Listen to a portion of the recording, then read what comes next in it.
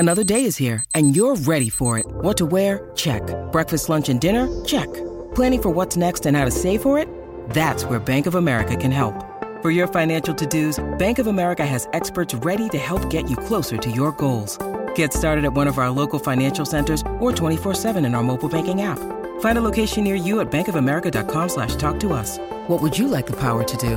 Mobile banking requires downloading the app and is only available for select devices. Message and data rates may apply. Bank of America N.A., member FDIC. Think you know the Brooks Ghost? Think again. Introducing the all-new, better-than-ever Ghost 16. Now with nitrogen-infused cushioning for lightweight, supreme softness that feels good every step, every street, every single day. So go ahead, take your daily joyride in the all-new nitrogen-infused Ghost 16. It'll turn your everyday miles into everyday endorphins. Let's run there.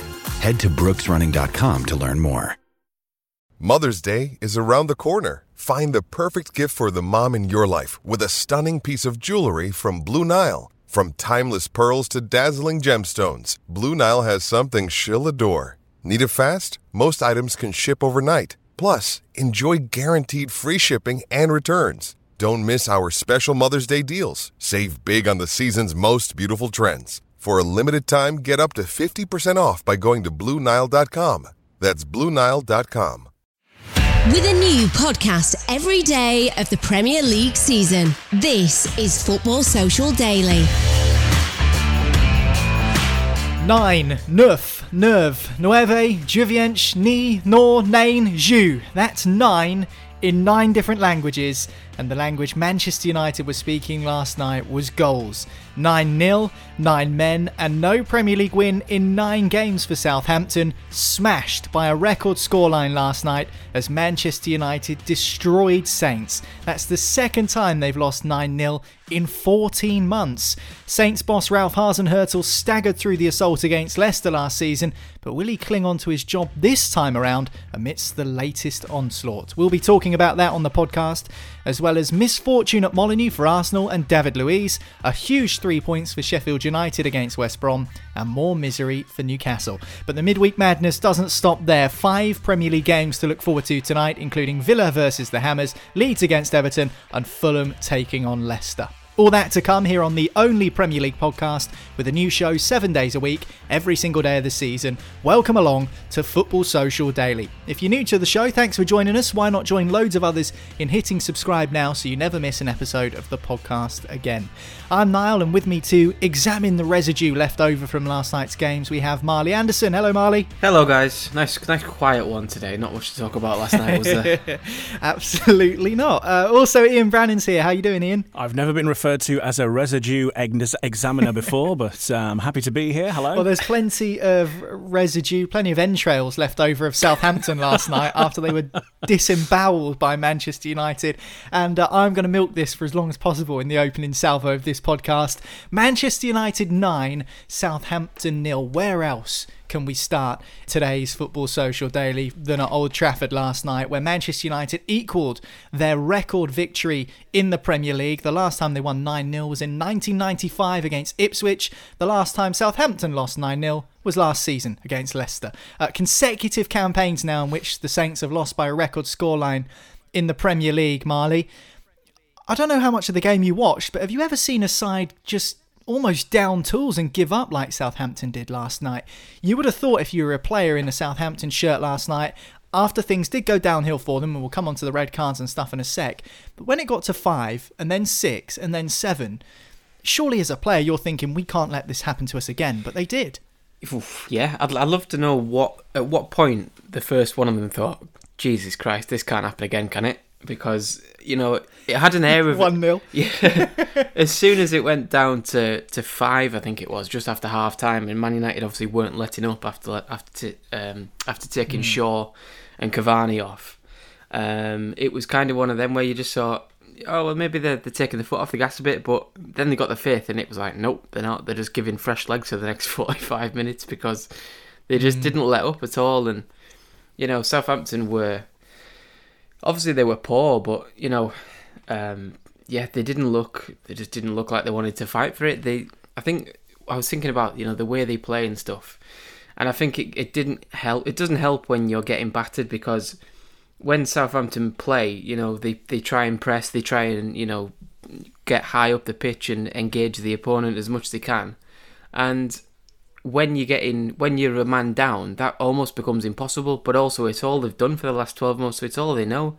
So, you know, when you're trying to do 11 men's work with 10 men, and, you know, 2 academy graduates trying to fit in as well at Old Trafford when they're fancying as many goals as possible to get the goal difference as close as they can to Manchester City's, you know, it's a recipe for disaster, really. But, you know, they were awful, and Man United were relentless and ruthless. Yeah. So, yeah. When it was 7-0 with 19 minutes to go, I knew that it was going to finish 9-0, or maybe even more.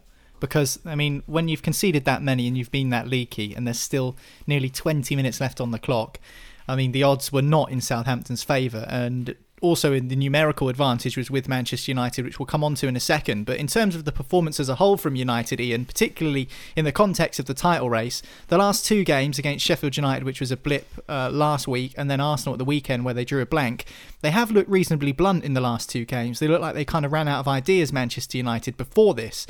So the fact that they've scored 9 and 7 different scorers, including rare goals for Aaron Wan-Bissaka and Daniel James, that surely should restore some swagger in the Old Trafford ranks. It must certainly do them good, excuse me, for sure. I think they, as you say, that, you know, a route like that has got to be good for team morale. And they could have had more as well. I mean, it could have been at least 10 or 11. There was at least 2 sitters that I counted that really should have, on any other day, you'd think would have probably had at least been on target. And so incredible performance. And it has to do them the world of good. And I think that we're maybe doing Man United down. I mean, we've been saying this probably for the whole season, that perhaps that they're not firing on all cylinders and stuff. But, you know, they're up there at the top of the league with City. It's all to play for. They're one of the teams that are not falling away. They're keeping the momentum going. And you look at the standard of the performances. I know that I'm known for a stat here and there, but scoring 4 goals in the first half of a Premier League game, it's the second time they've done it this season, because they did it against Leeds, but we won't talk about that. But it's the first time they've done that in 2 games of the season, 4 goals in the first half, since 1997.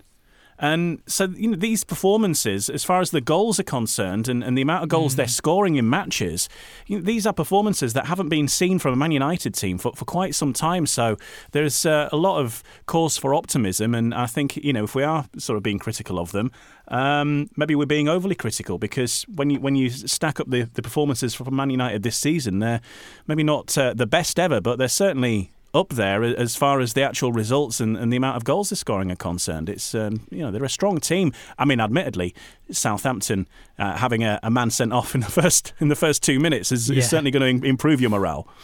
Yeah, we'll come on to that in a sec, but in terms of the goal scoring, you know, you say you're a man who likes a stat, Ian, but here's one that encapsulates perfectly what you've just said. Manchester United scored 5+ goals 2 times under Moyes, Van Gaal and Mourinho combined.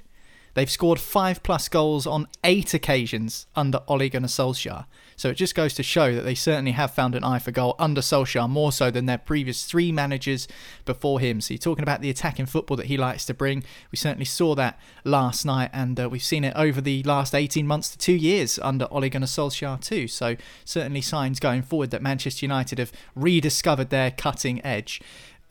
Ian touched upon it there, Marley, and, you know, we can't escape it. The fact that after 2 minutes, Southampton were down to 10 men, and that never helps when you're trying to play away at Old Trafford against a side hunting for the title. Alex Jankovic, on his Premier League debut, was sent off. I mean, it's a fair red card, I think. I don't think there can be any complaints.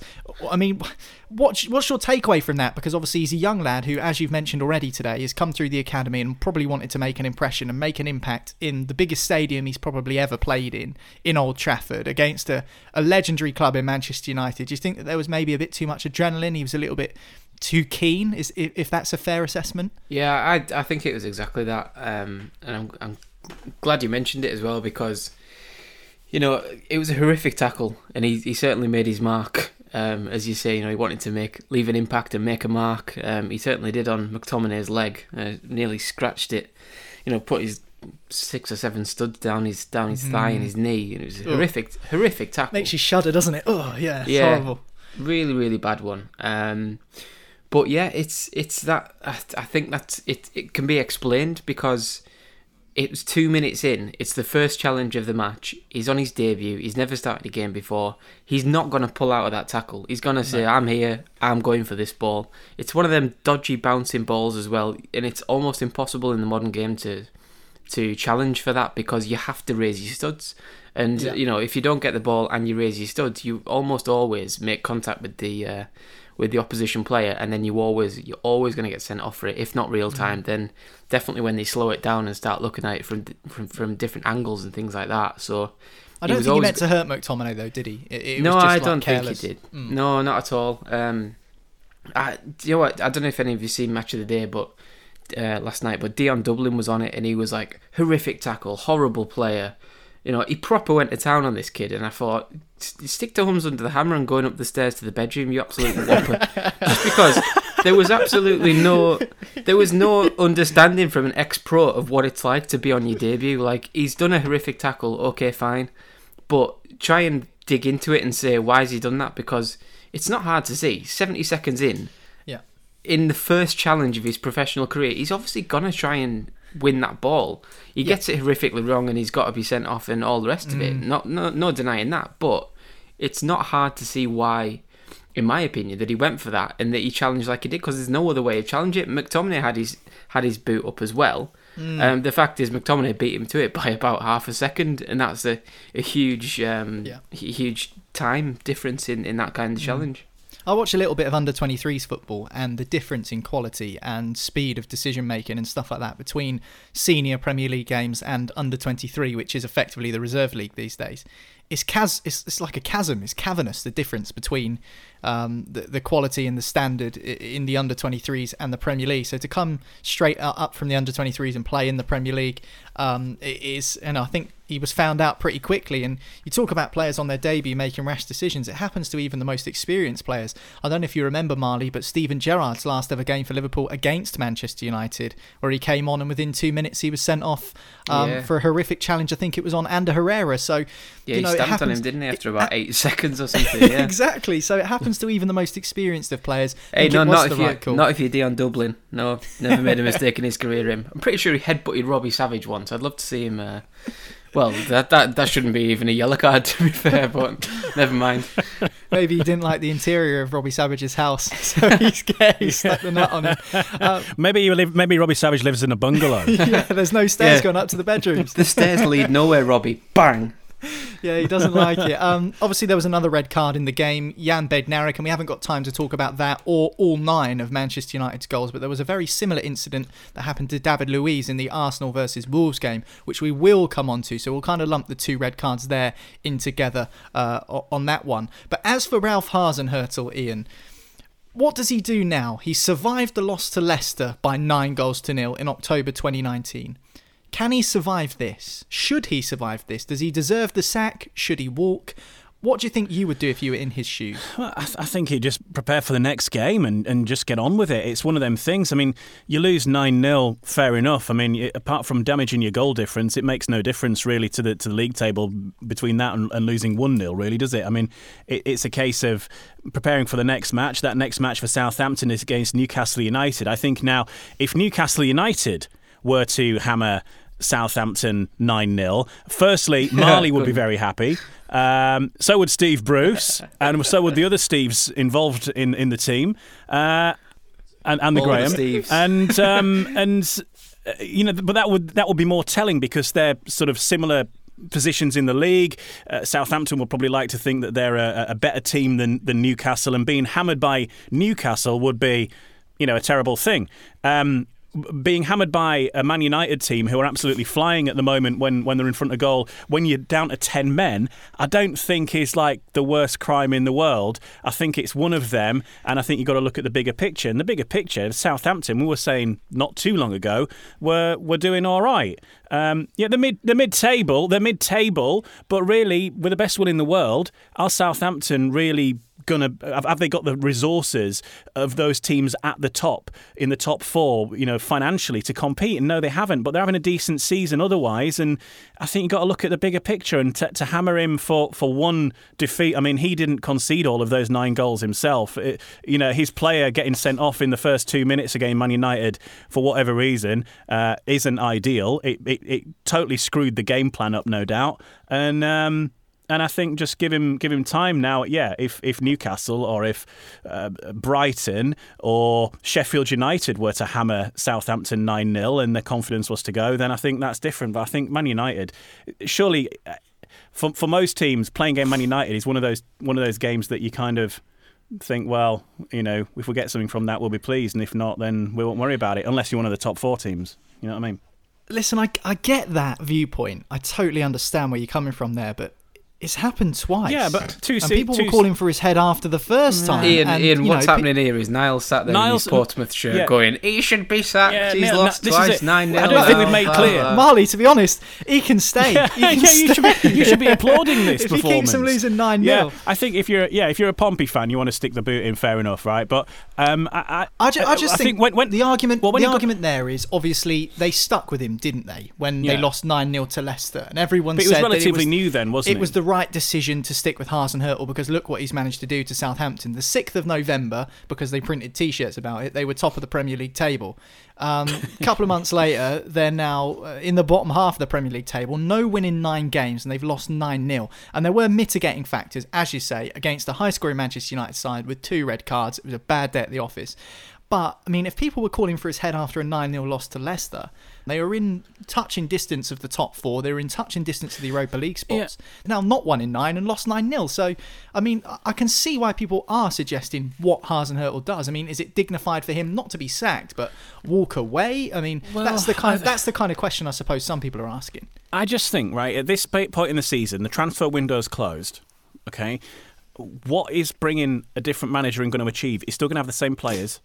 There's no reason to believe that the players at Southampton at this moment are kind of anti-Hasenhüttl, which is not very easy to say. And that you look at it, and I think I mentioned before, I think Arsene Wenger has said in his book that changing a manager, really, it might improve things short term, but it doesn't improve things often long term. Statistically, you look at the teams that change a manager in the middle of the season, and yeah, you get the odd one, but more often than not, it just kind of carries on because the players are the same and the attitude's the same. I'd stick with him. I don't think changing it's going to make a bit of difference. And if he can put a good performance in against Newcastle, sorry Marley, then it'll all be forgotten by this time next week. What do you reckon, Marley? What's your take on the whole situation? Because obviously, I am going to milk it being a Portsmouth fan, and understandably so.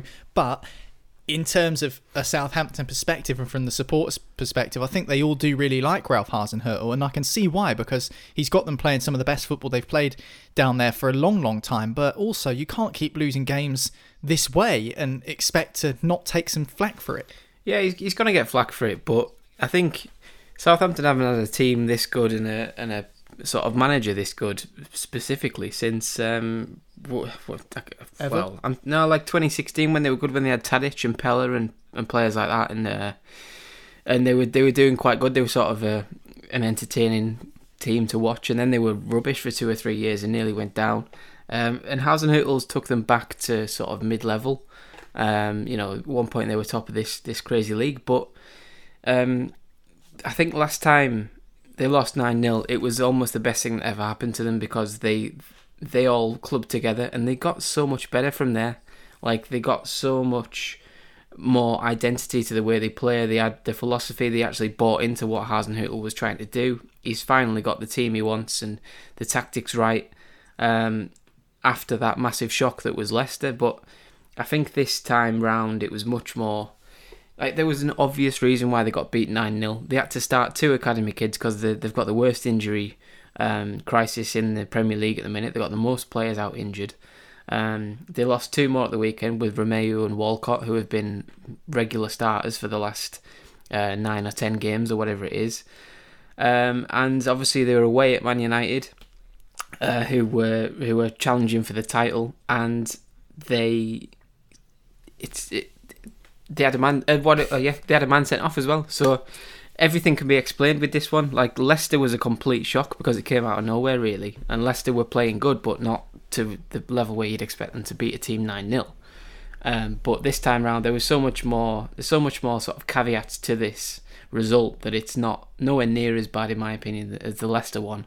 And really, it'll just be like a wake up call as to the team, and to say, well, if we don't get it right, that's what can happen, because this league is ruthless, and we're 11th in it, so we're not a bad team, So these things can happen when you don't get it right. So let's make sure it never happens again. But obviously, it's still a blow to lose 9-0 twice, because it's not something that people forget anytime soon, really. I mean, there's a Twitter account called, and it's literally just been launched about 2 weeks ago. It's brilliant, and it says, the title of it is "Has the 9-0 been mentioned?" Because the 9-0 has never stopped being mentioned, obviously, since they lost to Leicester. And he literally set this account up in January, so 4-5 days ago, 2 weeks tops. He set this account up, and last night, when it got to 7, he just put, no, I swear. And then it ended up 9-0, and he's just like, I'm going to kill myself. That's called tempting fate. It's his fault, really. On the upside, on aggregate, they've been beaten 12-0 by Man United this season, so all good. James Ward-Prowse has been beaten 18-0 on aggregate in the 2 9-0 games. He's the only Southampton player to have been on the pitch for the full 90 for both of those encounters. But on Ralph Hasenhüttl, from crying beating Liverpool to losing 9-0 to Manchester United, this game comes at you fast. United 9, Southampton 0. Time to move on, because we spent plenty of time talking about that dissection of the Saints. Time to talk about Wolves now against Arsenal. Wolves won the game by 2-1, a blinding strike from João Moutinho to win it. But do you think the Gunners were hard done by when David Luiz was sent off, Marley? We alluded to the Jan Bednarek sending off in the Southampton game, but it was a very similar situation when David Luiz ended up clipping the Wolves man who was sort of clean through on goal. I don't think he meant to do it. I don't think he actually attempted for a tackle, which is why he was sent off, because when there was no attempt to play the ball, I think the decision-making sort of protocols from the referees is that a red card is a legitimate decision when the player isn't attempting to make a challenge for the ball. However, it was almost a challenge he couldn't avoid. It looked like the Wolves player was kind of running forward, and as his leg kind of moved backwards, it hit David Luiz's knee as he was trying to get out of the way. So it all was a bit of a mess, really, isn't it? 100%. I mean, for this rule to be exposed twice last night was crazy, because 2 hours apart, the two decisions of Martial's penalty and Willian José going through. David Luiz is trying to get out the way of him. He's thinking, Christ, if I touch him, he's going down into penalty. So he's trying to get out the way. José's, I think it's his heel hits his knee, and then he goes down, obviously, because he can't help it, because it just affects his balance as he's about to shoot. But the rule, it just brings home how silly the rule is, because it was clarified by everybody, every man and his dog, that it's the rule that if you don't try and play the ball, it is a red card, because the triple jeopardy rule, or double jeopardy, whatever it is, doesn't apply. But that makes no sense. That sort of what's the word? It sort of affects the integrity of things, because why would you get a yellow card for ankle tapping the guy as he goes through and saying, sod this, I'll take my chances of saving the penalty, of my goalkeeper saving the penalty? Because if David Luiz had made it look like a genuine challenge for the ball, he wouldn't have got sent off. And it's the same with, it's similar with Bednarek, but it's the big difference with the Bednarek tackle is that Martial just blatantly dived for it. I mean, Bednarek tries to get out. The difference is Bednarek tried to get out of the way, and David Luiz tried to get out of the way as well. But David Luiz didn't get out of the way because there was contact, whereas Bednarek did get out of the way. He did what he was trying to do, but Martial dived anyway. And then Mike Dean takes 14 looks at it on the monitor and still gets the decision wrong. Absolutely baffling how he gets it wrong, because there is no contact between Martial diving at 5-0, whatever it was, 6-0, getting the man sent off. That is, it's ridiculous. But It is with the what it is. Arsenal one though, Marley, what is the right decision? Obviously the referees can only go by the letter of the law. So when people say, "Oh, it's a ridiculous decision by the referee," use some common sense. Well, there is an assessor sat in the stands, scrutinising the referees every single move. An assessor that's never if the played the game. He's never made a mistake in his life, is he? The assessor, Christ. What's the right decision? What would be the right call? David Luiz was fuming on Instagram after the game, after he got sent off. He looked to keep his cool as he left the field of play at Molineux. But certainly, what is the right decision? Is a penalty and a red card the right decision? Because obviously this whole double jeopardy rule, it was a mistake by David Luiz. It wasn't a deliberate attempt to bring the man down, which is when a red card probably should be issued. A penalty, is that even fair because it was an accident? But I guess if it's a foul, it's a foul. It doesn't matter whether you mean it or not. The rule is designed so when it says there is no attempt to be made at the ball and that's why it's a red card, that is meant to stop people like just cropping people before they go through on goal. That's what it's meant to be like. But because the rule is worded how it is, it also incorporates people who are trying to get out the way of a tackle. Because Luiz and Bednarek are trying to get out the way of the tackle, therefore they're not trying to make a tackle for the ball. But the rule is designed to stop situations like Solskjaer rolled him years ago when he ran down half the pitch and chopped down Rob Lee when he was one-on-one with the goalkeeper, Peter Schmeichel, when Man United played Newcastle in like 1999 or whatever it was. And that's where the loophole is, and there's a loophole in every rule in the Premier League, and we've seen so many of them exposed this year, with handballs and offsides and now penalties and things like that. But it was hard to see, like the proper punishment would be yellow card, I think, and a penalty. It's enough. It's not like he's got away with one because you've conceded a penalty, which you're probably going to concede a goal from anyway. So I wouldn't have thought anyone would have been outraged to see Martial. If you're judging that it was a foul for Martial, then just a penalty and no sending off. And same with David Luiz as well. Yeah, regardless of whether it was the right decision or not, Ian, that was another red card for Arsenal. In fact, they got 2 on the night. We've only seen 2 red cards in a single game once in a Premier League season for the last 3 seasons. Last night we saw it twice. In 2 games there were 2 red cards. Further highlights their discipline issues though. 9 red cards now for Arsenal since Mikel Arteta took charge of the club in December 2019, which is 3 times more than any other Premier League club. Now, things are tough at the moment for Arsenal as it is in terms of their difficult beginning to the season and how they're not quite where they want to be under Mikel Arteta. But they keep shooting themselves in the foot, don't they, by getting their players sent off? It's not going to help, is it? We were mentioning about the Southampton game. Obviously, they suffered from a couple of sendings off as well. And you just see how much it spoils the game plan. And I guess it depends which player gets sent off, because without knowing the exact game plan of each team, we don't know how instrumental that a particular player is to the actual plan that they have against the team that they're playing against. It's not gonna help, surely. But I feel for them with the David Luiz sending off. It's a very, very harsh red card. Mark Clattenburg actually has come out and said it was a yellow at best. He didn't.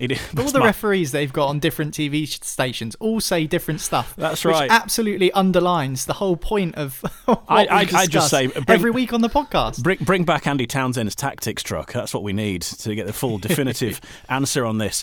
But it was a harsh, thing, and it wasn't something that David Luiz did. It wasn't sort of a rash moment. He didn't go in there with studs up and try breaking a guy's leg. The player in front of him's foot happened to knock his knee, and he went down like a sack of spuds. That was what happened, and because the rule is the rule, that's the punishment. So unlucky on that one, but discipline. If they've had that many people sent off through the course of the season, which is a lot, it isn't going to help to be going through those matches without a full complement of players on the pitch. We were saying absolutely. that Arsenal were kind of the form team really getting going a little bit, but those little indiscretions seem to be creeping back in. Yeah, I'd love to say something about Nicola Pepe, who scored a good goal kind of bundled his way through and got a fortunate couple of bounces before curling a nice finish in to give Arsenal the lead. And I'd also like to talk a little bit about Wolves with an important win for them after a rot may have been beginning to set in, but we just simply haven't got the time because we still got 2 more Premier League games to discuss from last night, as well as 5 fixtures this evening. We'll do it all next here on Football Social Daily. Football Social Daily. Subscribe to the podcast now so you never miss an episode. Listen to the latest Premier League news, updates and match reports now. Just ask Open Sport Social.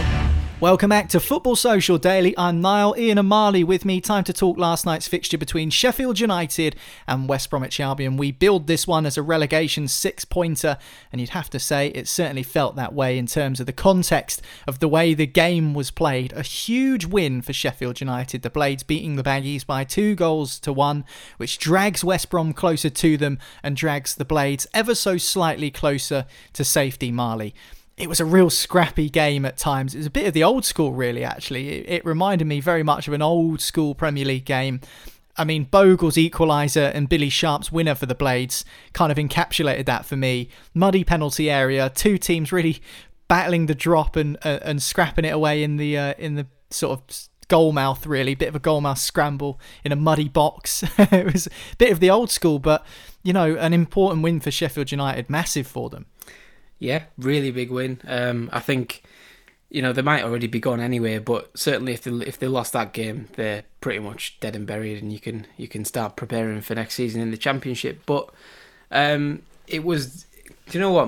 The goal. There's a Twitter account called Crap 90s Football.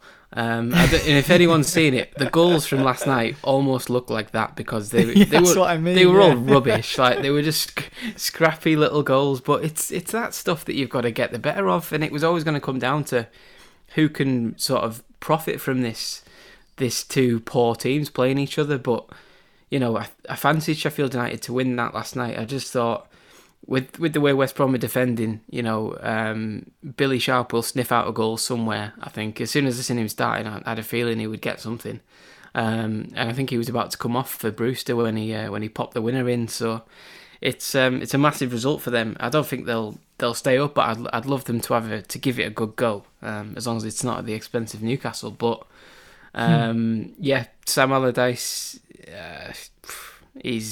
I think he's quickly realising that he's bitten off more than he can chew, as we were saying last week. He's not getting much out of this West Brom team. I don't think he's not getting anywhere near enough. Best defensive coach he likes to, you know, promote himself as, and they're shipping 3 goals every game, or 2 goals in, as it was last night. And yeah, they look knackered. They look worse than Sheffield United. And the result last night, I think, proved it. What about West Bromwich Albion then? Marley's kind of touched upon it there, Ian. That if you're talking about big blow for Sam Allardyce, they don't come much bigger than a loss to the side below you in the table.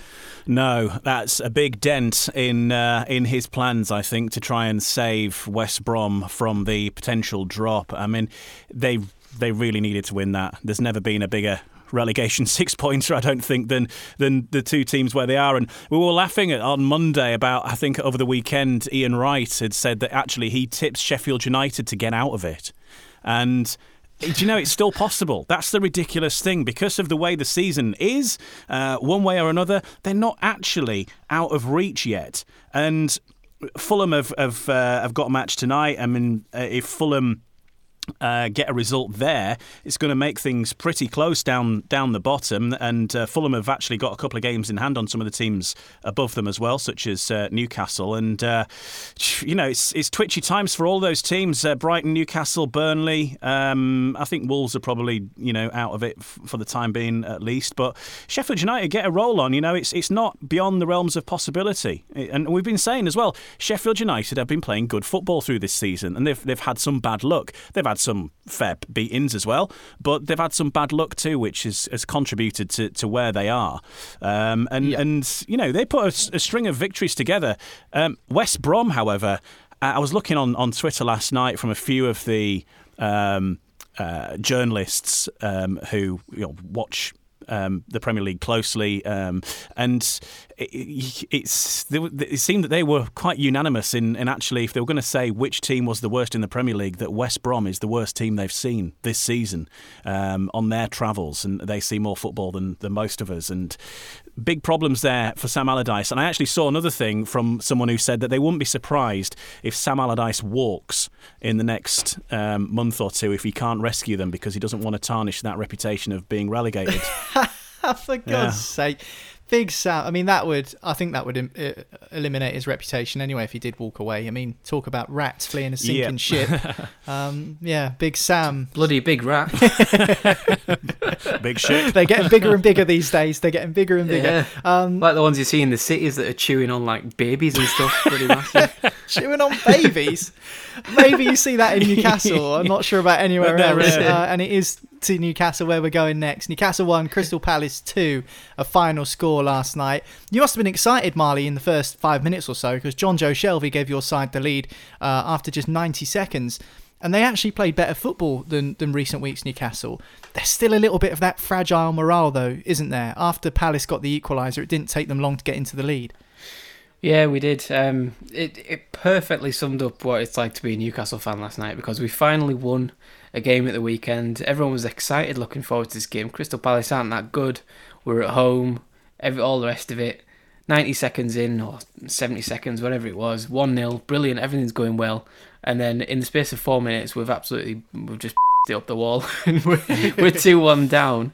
And then the performance was quite good. First half, I don't think there was any point in the match where Crystal Palace were the better side. They scored sort of against the run of play with the first real attack, with Riederwald's goal, which Darlow would have easily saved if Clark hadn't got in the way of it. And then we got done by a set piece from Gary Cahill, which was, I think Shah got blocked off by Batshuayi. And if you look at the replay, Batshuayi has no idea what he's doing. He doesn't even see Shah coming and manages to block him off, which is a mistake by Shah because he shouldn't have been so far away from Cahill. But it is what it is. They score from that, and then they pretty much just sat in the second half, and they didn't show too much on the counter attack or anything. And it was a case of, can Newcastle, who haven't scored many goals recently, can they break us down? And we couldn't. We had most of the game, most of the ball. I think we had 60% possession, which is completely unheard of unless we're playing a League Cup game against Newport. Well, definitely after the Palace winner in the end from Cahill, the header, as you just said, definitely after that moment, it felt like you did control the game, but you just couldn't get through. We were better before that goal, and during that goal, the balance of play, it was all us. You would 100% put all your money on Newcastle scoring next when it was 1-1, because we were bossing it. And even when it went 2-1 to Crystal Palace, I thought Newcastle would get back into it. I thought there'd be more goals. And funnily enough, I was watching the game, and I didn't have any eye on the Man United game at all, which kicked off at the same time. And it got to half time. I thought, this has been a really good game. This. I thought, do you know what? I'm not going to even the game at Man United can't be as good as this one. And I flicked my phone up and it said 4-0 and Southampton down to the red card, and I was like, all right, yeah, maybe it is then, yeah. But I'm still going to stick with Newcastle and watch us. Obviously, I'm always going to watch my own team, but I just think we didn't have enough cutting edge, because we're not used to having so much of the ball, and we need to get used to having that, and picking our moments from open play rather than the counter attack and things like that, and trying to break teams down if they're not coming at you. I think you're right. I think that Crystal Palace played some good stuff in and around the penalty area as well. I think even though Riederwald's goal did take a big deflection off Clark, like you say, the actual build-up play was pretty good between Eze and, a blow for Crystal Palace is that Wilfried Zaha actually came off injured just before the hour mark, so it remains to be seen how that does affect them. But they secured the win at St James's last night. Palace 2, Newcastle 1. So that's last night's games out of the way. Time to focus on the 5 Premier League fixtures that take place tonight. The early kick-off, 6 p.m, Burnley against Manchester City at Turf Moor. And City can re-establish their gap at the top of the Premier League if they can beat Burnley, a side they've beaten on aggregate 28-1 over the last 7 fixtures between the clubs, including a 5-0 and a 3-0 in League and Cup already this season. Now, Manchester City are going to be massive favourites for this, Ian, and understandably so. They'll be glad that they're playing against Burnley because they always beat them. So the famous saying goes, but of course Burnley, the Liverpool giant killers, maybe they fancy their chances in that match. Burnley are a very difficult team to break down, as we've mentioned before. It's going to be hard work, I think, for Man City, but I think Man City will get the job done. I think they've just got too much power, ultimately, too much fitness. They'll probably move a lot faster than Burnley would like as well. And Burnley like to sort of dictate the game and have you play their game, which is, sort of makes it hard work to get through. And but I think that, as we've seen before, the Man City theory definitely works against Burnley, as it's done many times, as you've mentioned. In the press conference, I don't know if you've seen, if Marley hasn't seen this, the Sean Dyche press conference yesterday, where there was as much time spent in the press conference talking about lookalikes, and a reporter said to Sean Dyche that, can I just tell you, I think you look like Mick Hucknall. And the whole conversation then went down some kind of weird wormhole of lookalikes and how Sean Dyche's family like to go on holiday and look at members of the public and say who they look like, one of which was Bungle. So it was a very peculiar press conference, but yeah, I think if Burnley get anything from this game, it's going to be a bonus. There's no expectations, as we mentioned. There's those games where you chalk them off, really, and just hope it's not too bad. I'm not sure how I would react if I was Sean Dyche if someone said I look like a heroin addict from the 1980s. I think I'd be a bit annoyed about that, to be honest. But he dealt with it well, did Sean Dyche, in all fairness. I did watch that. It was very entertaining. Go and check it out on the Burnley Twitter feed if you're listening and you haven't seen it already. It was a very peculiar conversation, but entertaining nonetheless. Ian touched upon it, Marley, that Burnley did beat Liverpool recently. They also beat Aston Villa. I mean, obviously it's going to be different against Manchester City because of the record that they've got against them. And do you think it would be harder against City purely because incredible defensive record now with Diaz and Stones, who've been absolute rocks at the back? So, Burnley, there's a chance they could win, but it seems quite unlikely. Yeah, it does. I think the only thing that's sort of stopping me thinking this is going to be a rout for Man City, and even to the point where I don't even believe it, but I think because it's at Turf Moor, maybe gives them a little bit of hope. The slightly narrower pitch, slightly smaller pitch, to give City a bit less room. I think the weather's been horrible in the northwest anyway, so the conditions could play into their hands a little bit. But still, Man City should have far, far too much for Burnley. You mentioned the 28-1 aggregate scoreline for the last 7 games. I think you're looking at something like that as well, because the difference between Man City and Liverpool is, like you said, the defence. I think when you counter-attack against Liverpool, they push the full-backs up and you've got the 2 centre-backs to get past. And I think on that day, it might have been, was it Fabinho and Henderson maybe? And then the difference is when you break away against Man City, you've got Diaz and Stones all the port to get against, and you've got £150 million of defenders there to try and work your way past very, very quickly on a very rare occasion that you get off the pitch and have the ball. So doesn't look good for Burnley, but they don't expect to win this game. They're not thinking we need to beat Man City, because they're not in the league to beat Man City. They're in the league to beat the teams around them. Keep on plugging away like that. And anything else they pick up, like the Liverpool win, is a bit of a bonus. Certainly, I think the lightheartedness of Sean Dyche's press conference, Ian, probably does highlight the fact that I'm not sure he's expecting a full allocation of points against Manchester City tonight. I'm sure if it was against the side closer to them in the table, it would have been a little bit more serious. But there we go. Another game that kicks off at 6 p.m. Fulham versus Leicester at Craven Cottage. Now, Fulham, having seen last night's game between Sheffield United and West Brom and seeing the Blades beat the Baggies, they'll know that they have to close the gap to Brighton, who are above them in the Premier League table, particularly considering Brighton play Liverpool as well this evening. So this feels like an almost bigger game for Fulham than it was just 24 hours ago, Ian, particularly in the context of the bottom 3. Yeah, I think with the way that the results have gone, as we mentioned, Fulham have got a couple of games on some of the teams above them, like Newcastle, and and there's another one as well, which I can't remember off the top of my head, but they're on 22. Fulham on this is their 20th game, isn't it? So they've got a couple of points, a couple of games in hand. To close that gap to Brighton, to Newcastle, in theory, the way that things could work out, give it, a week, 10 days, things could be very, very tight at the bottom. It could change very quickly with the way that the fixtures are over these coming next couple of rounds of the Premier League. And Fulham, if they want to get out of it, now is the time. Because if they don't make any ground now, it could then be very, very difficult later in the season. I think, now is the time. It's no good leaving it to the last games of the season when we come to April or whatever.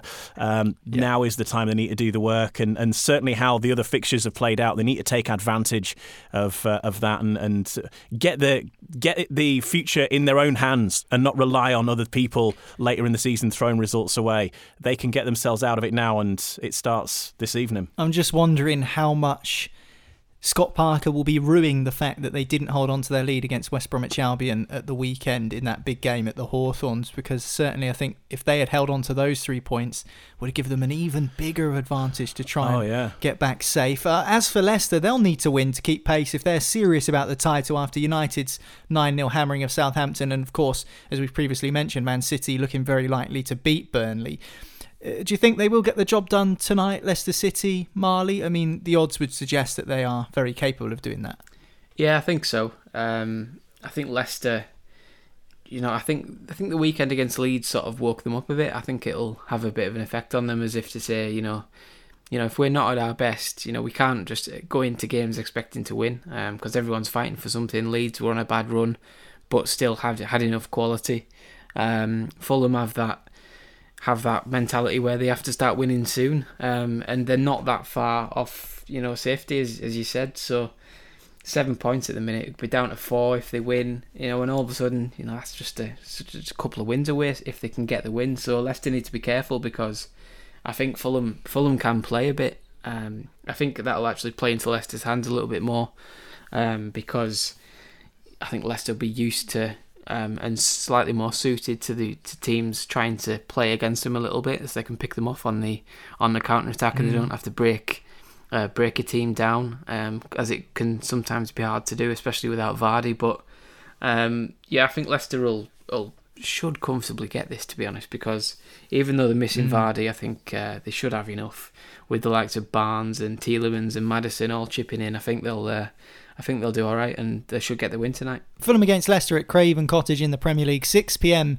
kick-off. Time for another break now, and then we'll be talking about more Premier League fixtures. Yes, there's another 3 to go through. We'll do it next here on Football Social Daily. Football Social Daily. Find more great sport at sport-social.co.uk. To hear the latest Premier League news for your team, just ask Open Sport Social. Welcome back to Football Social Daily. This is the only daily Premier League podcast out there, brought to you from Sports Social. So make sure you hit subscribe, and that way you won't miss a single episode of the podcast right throughout the Premier League season. 7:30 tonight, there's a game between Leeds United and Everton at Elland Road. Everton are on a great run of form away from home. They travel to Elland Road having won 4 on the bounce on their travels, and they have a chance to make it 5 away wins in a row for the first time since 1985. However, the last time they won at Elland Road was in 2002 when Wayne Rooney scored a goal, and it's their only victory, that 2002 win, in 37 attempts at Elland Road. So, my question is to you, Ian, as a Leeds fan, are they going to beat you tonight? Well, there's a few factors. I was at that game, by the way, when Wayne Rooney scored. It was a horrible night. It was cold, windy and wet, as I recall. And I think it was a fairly late goal as well. It was, not an inspiring evening. Leeds have not had a good time at home, and since the last fixture at Elland Road, they've relaid the pitch, which is at Marcelo Bielsa's request, and they've bought a spare pitch off of Tottenham, of all people. Tottenham grew a pitch which was going to be the replacement for after the NFL, because they would take the pitch out for the NFL games that were supposed to happen and didn't. So Tottenham had a spare pitch that they were growing. It's a 3G pitch. And Marcelo Bielsa could tell them to make the pitch out of Victoria sponge and they'd do it for him, wouldn't they? It would happen, yeah. So they've spent a hell of a lot of money, nearly £500,000, I think, and they're going to relay the pitch properly at the end of this season when it's finished. But because of COVID, the original plan was to relay the pitch this last summer. Because of COVID, didn't happen. So they've ripped the pitch up now and got this spare one from Tottenham. I think Tottenham's ground staff have actually installed it, and hopefully it'll be glorious, because I think he's felt that they've had some drainage issues at Elland Road for a long time, and the weather in West Yorkshire has not been great over the past few months, and it's been a heavy pitch. They've not been able to play the same sort of football as they've been playing on the training ground, and so that's what's happened. They've sorted it out. So I haven't actually seen the pitch yet, but it has been snowing quite significantly over the past couple of days, which won't help, but we'll see if that makes a difference.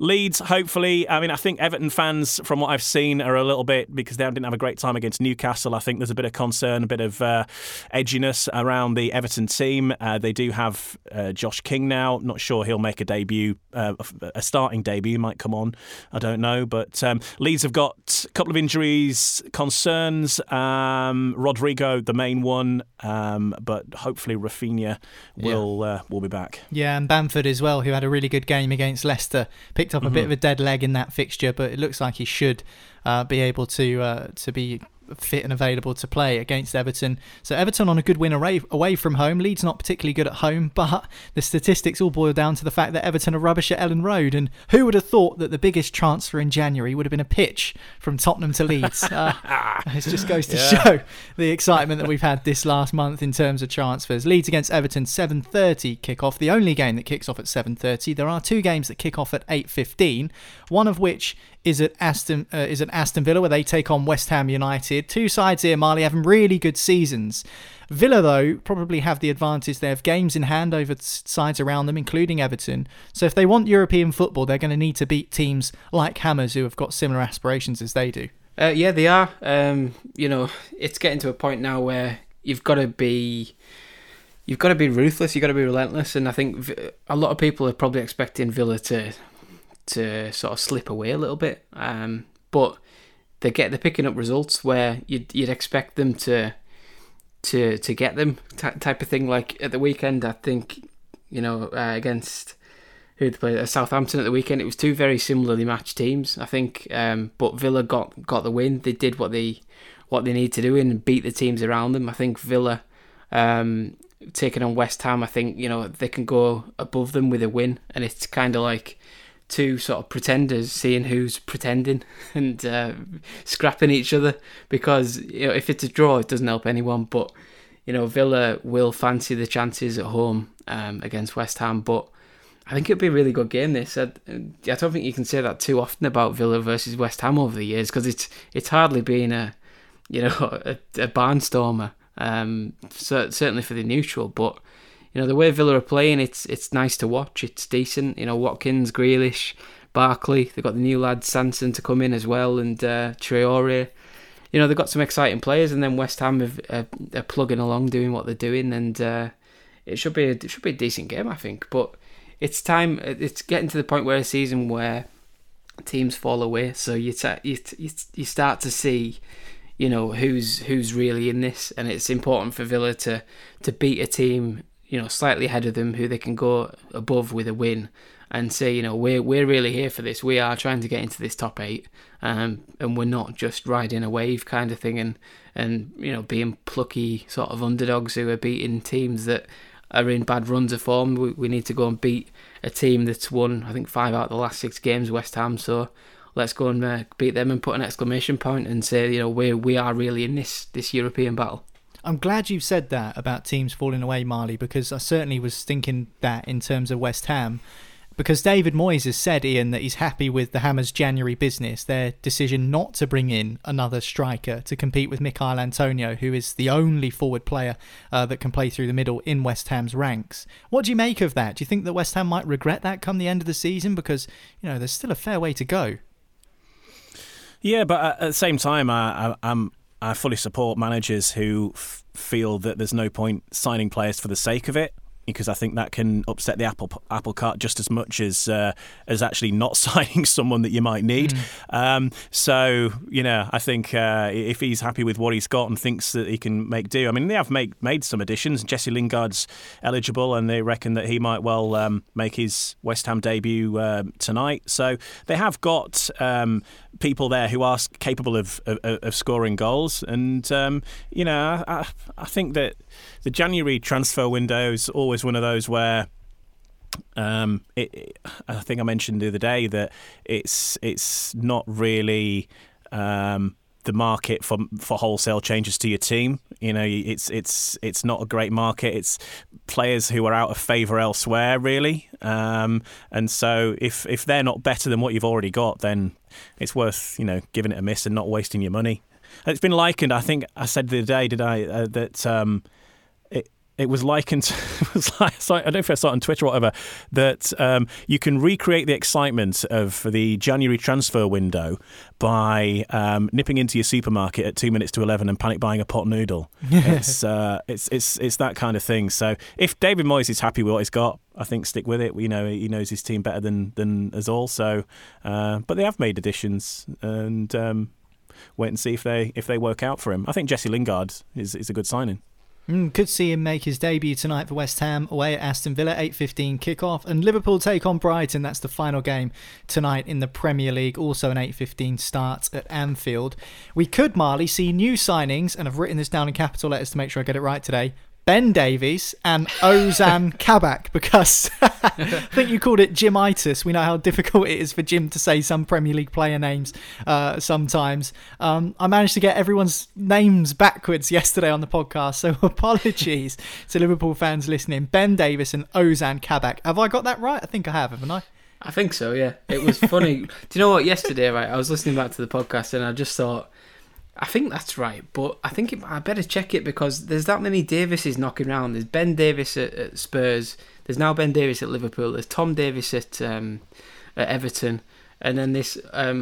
I think did you say Oban Kazak yesterday, and then everyone just cottoned onto it because nobody questioned it because it sounded right because it's the same sound of things. But yeah, Ozan Kabak, I think it is, but still, he's, I don't know what he's gonna be like. He's been at Schalke and losing games for 18 months now, so let's see if he knows what it's like to win a game. Do you think we'll see him and Ben Davies make their debuts, or maybe one or the other? Do you think we'll see either of them start tonight against Brighton?